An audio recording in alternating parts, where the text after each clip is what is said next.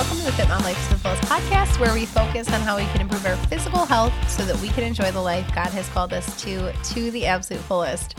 Hi, welcome. I'm so happy you're here today, and we are back with a Q&A. Thank you so much for your questions. You can send them to me anytime at fitmomlifetothefullest@gmail.com or over on Instagram at fitmomlifetothefullest.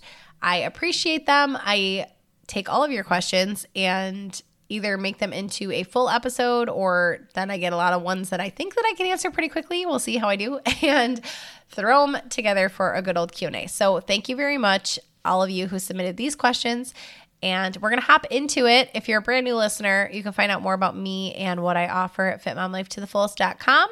If you're with me all the time, thanks for hanging out. Here we go. All right, number one was somebody who would, quote unquote, love to hear some back strengthening exercises.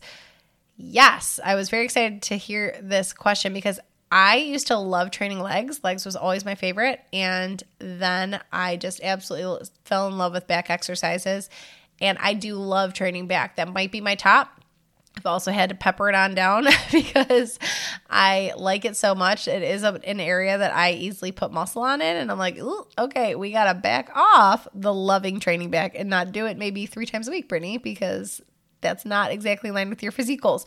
But here we go. For someone who is looking to really add strength and add muscle, basically, your back has a ton of different muscle groups in it, but I'm going to make it very simple with 2 quote-unquote main groups, which is your lats and your rhomboids. That's pretty much what we're going to focus on. You have your traps, which is your upper back, which picture that as like almost your neck muscles, and most women do not want to work those or are not really interested in strengthening them, but most women do want to strengthen their lats, which if you put your fingers like kind of under your ribs and follow them down, they wrap into your obliques. So this is typically a real focus area for women because a lot of times when they say like they want to work their love handles or, muffin top or whatever you want to call it, it's usually not just, you're not going to solve it by working just your obliques. You're going to want to also work your lats. Defining your lats, and obviously general fat loss is going to help show them off kind of a thing. But having them defined is going to leave something to show there. It's going to kind of give you that like cinched waist. But also, and I know that the person who wrote this was looking for more than just like the aesthetics of having a strong back, but truly the function of having a strong back. So both are necessary. The lats, then the rhomboids is more of your mid back. So what you want to do to work both of them are including 2 different kind of exercises. You want to include vertical pulls as well as horizontal pulls. And this is why a lot of times I'm encouraging clients to buy a pull-up bar. If you do not have something that you can anchor a band to that is up above you, a lot of times you can get like a set of resistance bands with a door jamb. So you can put it in your door, like a closed door, and that'll work if you don't have a TRX or you don't have a pull-up bar. But otherwise, it's really hard to get a vertical pull in there. Just try to be creative. You can look around your house or your, especially now in this nicer weather, like outside, using a swing set. In my basement, I have a beam that I wrap a band around. Again, maybe door jams would work well for you, but you want to include vertical exercises such as banded lat pull downs. I love that. It's probably my favorite one. If you have a TRX, you can do, they're basically, I still call them banded lat or TRX lat pull-ups or TRX pull-ups, where you are kind of in a seated position. Your arms are up, extended, and your hips are back farther than your shoulders, and you are kind of doing an assisted pull-ups. Your heels are on the ground.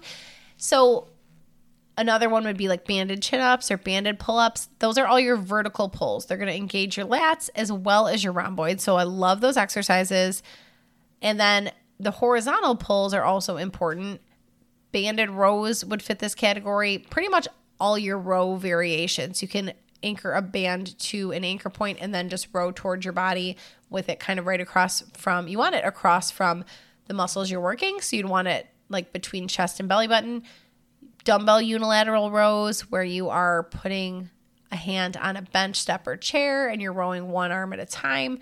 And it's not your arm, you're starting it from your back. So even though your bicep is coming through to help it and a little bit of rear delt, Your back is initiating the movement. And that's very important in all of these, whether you're doing vertical or horizontal rows or a vertical pull or horizontal row, is to initiate it from your back. I focus on this a lot in my videos, especially in the Chasing Greatness group, where I'm showing like this is where it's coming from, not just you're not pulling from your arms.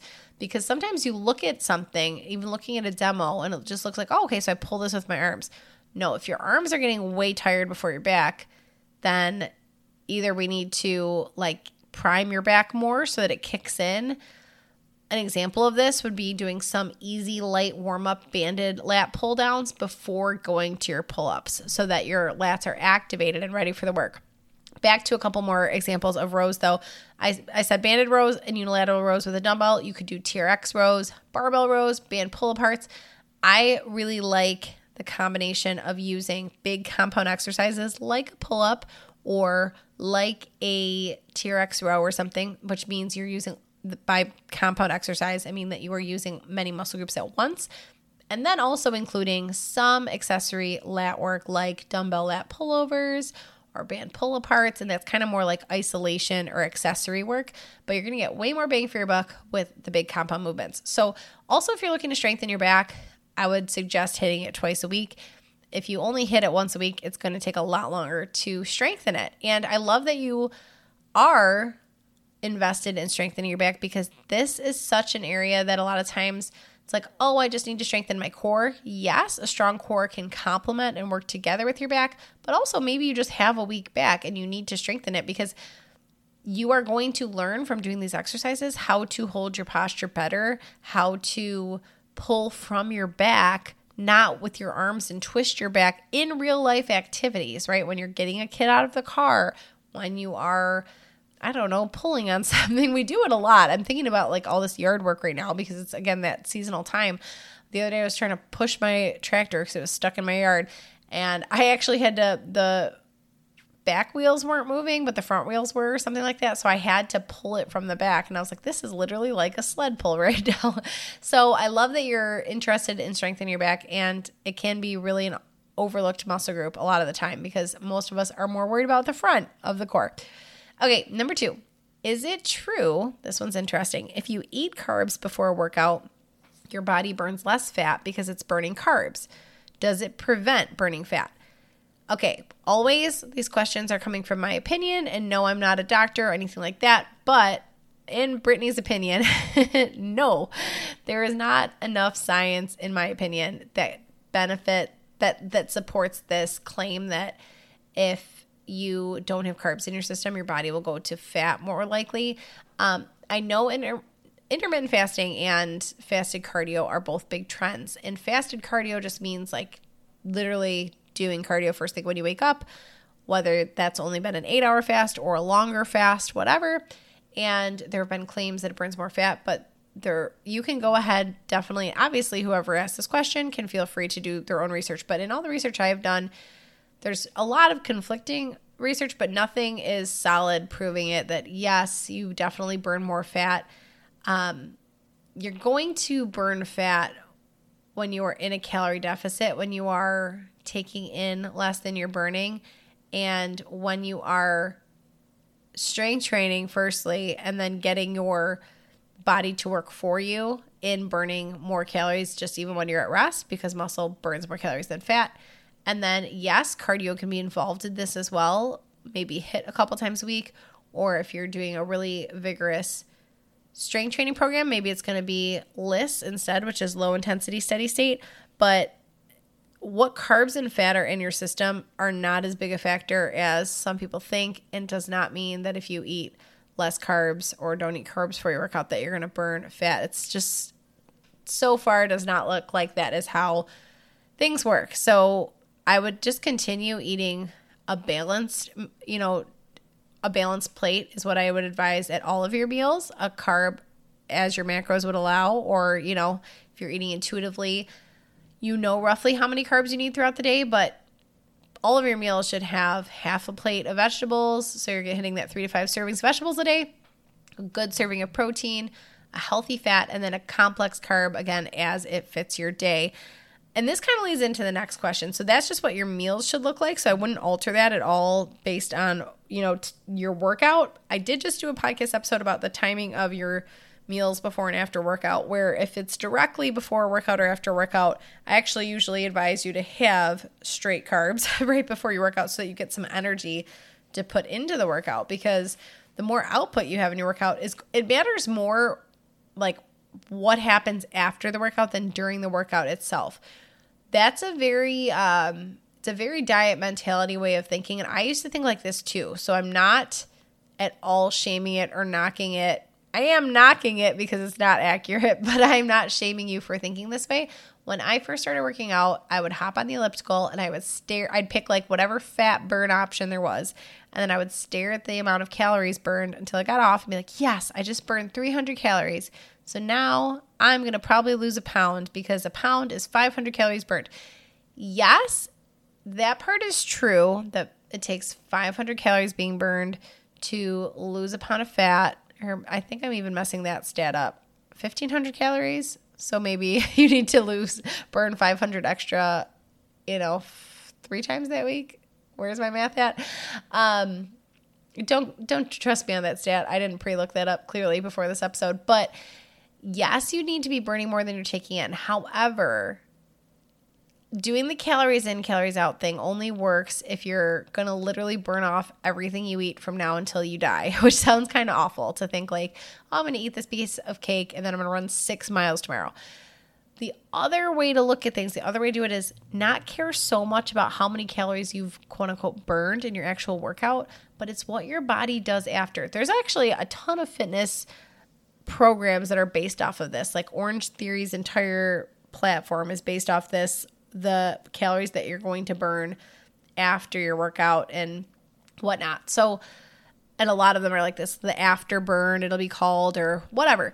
But it's more close to accurate that it's more about the body you are creating, your physical composition changing, than it is about just those calories that you're leaving on the floor during that workout. Because typically, if you are looking at cardio or you're looking at strength training, just session for session, you're usually going to burn more in a cardio session than you would lifting weights. But lifting weights is like the longer investment strategy because you are putting in the same amount of work or whatever, or less work, I feel like it is, to lift weights than to do cardio. But that's just me. And then your body continues working for you after that. Your muscle, as you sleep, is repairing and growing back stronger. And then that muscle is burning calories for you when you're just at rest. Like you're building the machine. You're basically building a machine to run for you passively that you don't have to like operate all the time. So it's a really beautiful thing. But this does lead into the next question. So the next question was what to eat before a workout. Then I thought this was cool because you gave me options. Thank you. They said if you were at a convenience store with P3 protein pack, which is nuts, turkey, and cheese, a Cliff Bar, or an apple or muscle milk, so 4 options, that protein pack, Cliff Bar, apple, or muscle milk, and you needed a snack before workout, what would you pick? Okay, firstly, I talked about this a little bit in the what to eat before and after a workout recent podcast episode, but firstly, you may not need a pre-workout snack, okay? If you are coming most recently off a meal, like you had a full balanced meal just 2 or 3 hours ago and you still feel pretty satiated from that, like you're not starving or having actual hunger pains, then you're fine. Go do your workout and you already had a good balance in your bloodstream. You're going to have energy. You're good to go. However, if you do really need a snack and it's been, a couple hours from your last meal, or you had a lighter meal, you need a little something to take, or you're going to have a longer workout. This is like when I know my workout's going to be longer than an hour, if I know, which is like never anymore, except for when I go for long runs. But I'm thinking back to when I would leave my full-time teaching job and I would drive to the gym to teach group fitness classes and then train clients. And if I had my lunch period at like 12 o'clock and I had my first client at 4:30, and I knew I had to teach classes from 5:30 to 7 or 5:30 to 7:30, like a couple hours of physical exercise, then I would make sure I had a snack in that window. So if you do really, truly need a snack, what I would suggest is grabbing the apple for before your workout and then the muscle milk for after. Only if, again, you're not about to have a meal pretty soon after. If you're going to have a meal after, you don't need to shove protein down your throat. You can just wait till you eat your meal, which again should be hopefully a balanced meal of protein, veggies, healthy fat, and complex carbs. Sometimes we can really over snack and over supplement ourselves and think like, okay, I'm doing a workout. I need like a pre-workout snack and I need my post-workout protein. And sometimes we're just taking in way more calories than the workout needed, than we need. And it would be better off to just like not even do the workout and not have all these extra foods sometimes, truly. It's always good to have movement in there, and that's a definite positive. But sometimes I referenced this, I think, on the What to Eat Before and After Workout podcast, but I noticed that in the running world when it's like, man, you run a 5K and they're giving you Gatorade and bagels and bananas and like, okay, you just took in 120 grams of carbs after you ran 3 miles. Like that wasn't necessary. 3 miles is not an obscene amount to then really need to make up. Like your glycogen stores are still pretty good. They didn't take that much of a hit. And I'm not like making fun of 3 miles. 3 miles is 3 miles. I could not run 3 miles after this last baby. I had to rebuild up from the ground up of walking a mile and then running a mile. I get it. I'm not knocking the distance. But we need to fuel ourselves appropriately. And sometimes I think we way err on the side of like, whoa, over fueling. Okay. All right. Next up, love this one too. I thought, and this is the last question I'm going to use today. I thought HIIT was best for fat loss. I'm a busy mom, so time is tight. Is an hour walk or HIIT better for fat loss? Okay. Firstly, here's my little disclaimer. You do need to factor the rest of your training into this. So for me to just say, yep, this one's better is a little tough out, hearing just even snippets of like, okay, I know that you're a busy mom, so you're looking for less time. So that definitely already sways me to HIIT. But, and here's the caveat, like what else are you doing? What do your other workouts look like? So because in like the Chasing Greatness group, for example, that's my monthly subscription group where you get brand new workouts every month. This changes. And those of you who are listening, you know this and have seen this, that some months we have done low rep range. So like 6 to 8 reps of something heavy as you can lift. And then we're not going to be hammering HIIT because your joints are taking a lot of impact. You are like hopefully leaving yourself absolutely depleted after these sessions. So that's when we incorporated, like, for example, that walk. I'm not saying it necessarily needs to be an hour, but that's where I would go with the walk over the HIIT, even if you're going for fat loss, because you just can't put that much stress on your body. However, for the general population, and then what I do in my 8-week beginner challenge, because pretty much everybody coming into the 8-week beginner challenge is looking for fat loss, we prioritize strength training. There's 5 strength trainings a week, but we do utilize HIIT for exactly this reason. Most women would rather get the most bang for their buck in the least amount of time.